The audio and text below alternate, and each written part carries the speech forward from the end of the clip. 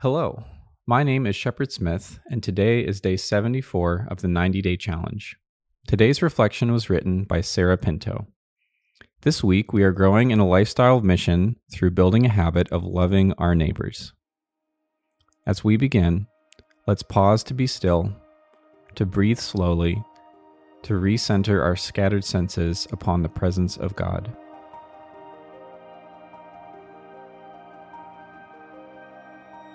God, as we approach your word, help us to remember that you want to speak with us. As we listen to today's reflection, help us to learn what it means to be your disciple. As we seek to create new habits, help us to remember that your grace is sufficient for us when we inevitably fall short. Take a few moments to add your own prayers or continue to sit in the presence of God.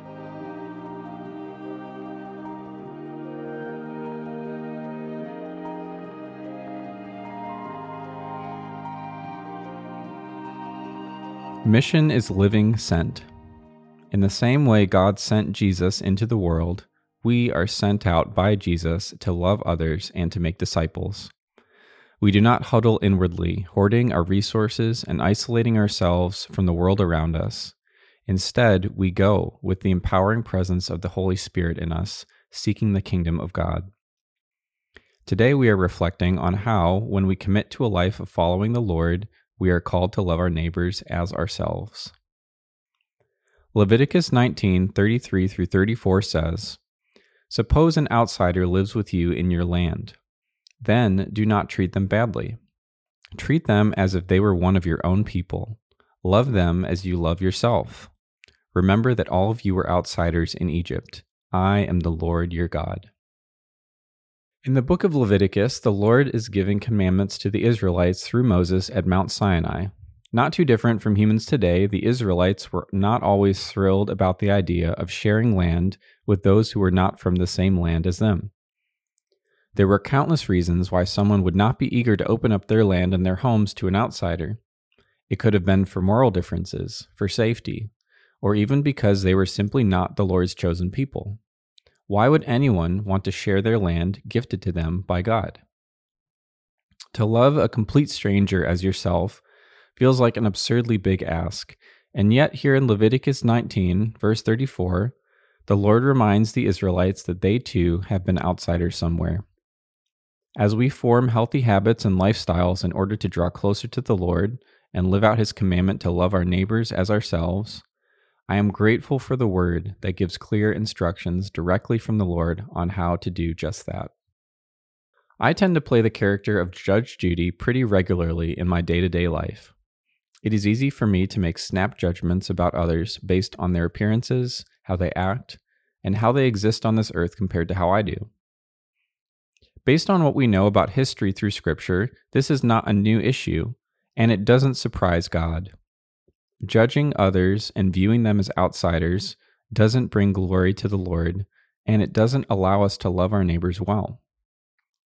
When I notice my mind starting to wander to a place of judgment, I am brought back to a gracious attitude by praying for more love and less judgment. If there is one thing I continue to learn as I study the Bible and get to know God's Word better, it's that humans have always been disappointing.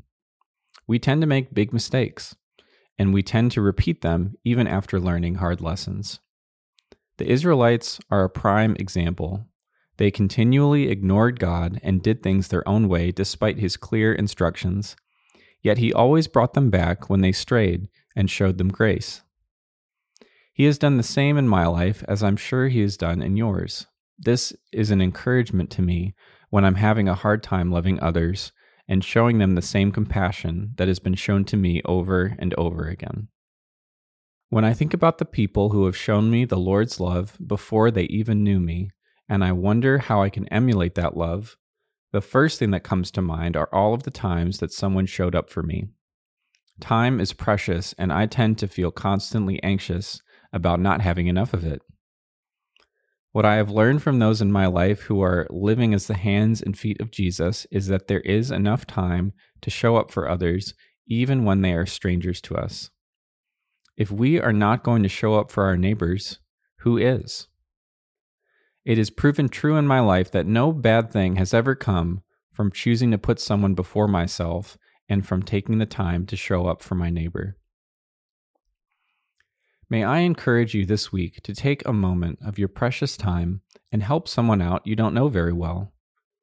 Maybe there is someone in your life who you know could use a friend. Maybe you could find a way to send them a message or take them out to coffee.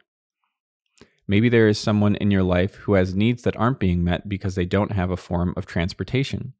Can you give them a ride this week? Maybe there is someone who you try to avoid because they act differently than you do. What if you sat next to them and really asked how they were doing and then followed up later? I know I am not always a delight to be around, yet the Lord has shown up for me countless times. If we are not going to do the same for others, who is? Let's return to the passage and listen for a particular word or phrase that the Holy Spirit might be highlighting today. Leviticus 19:33 through 34. Suppose an outsider lives with you in your land, then do not treat them badly. Treat them as if they were one of your own people. Love them as you love yourself. Remember that all of you were outsiders in Egypt. I am the Lord your God. What word or phrase jumped out at you from this verse? What idea do you want to take away from today's reflection? Is there a step of obedience that you want to take today in response to any of this?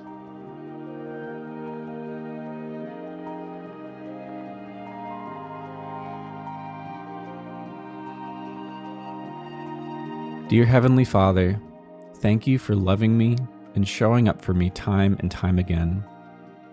Thank you that there is nothing I can do that will separate me from your love, even though I am so undeserving. I thank you that in your eyes there are no outsiders or strangers. I pray that I would see others with the same love and compassion that you see me. And I pray that your love would guide me as I become more intentional about boldly loving my neighbors the way that you have loved me. Take a few moments to add your own prayers, or continue to sit in the presence of God.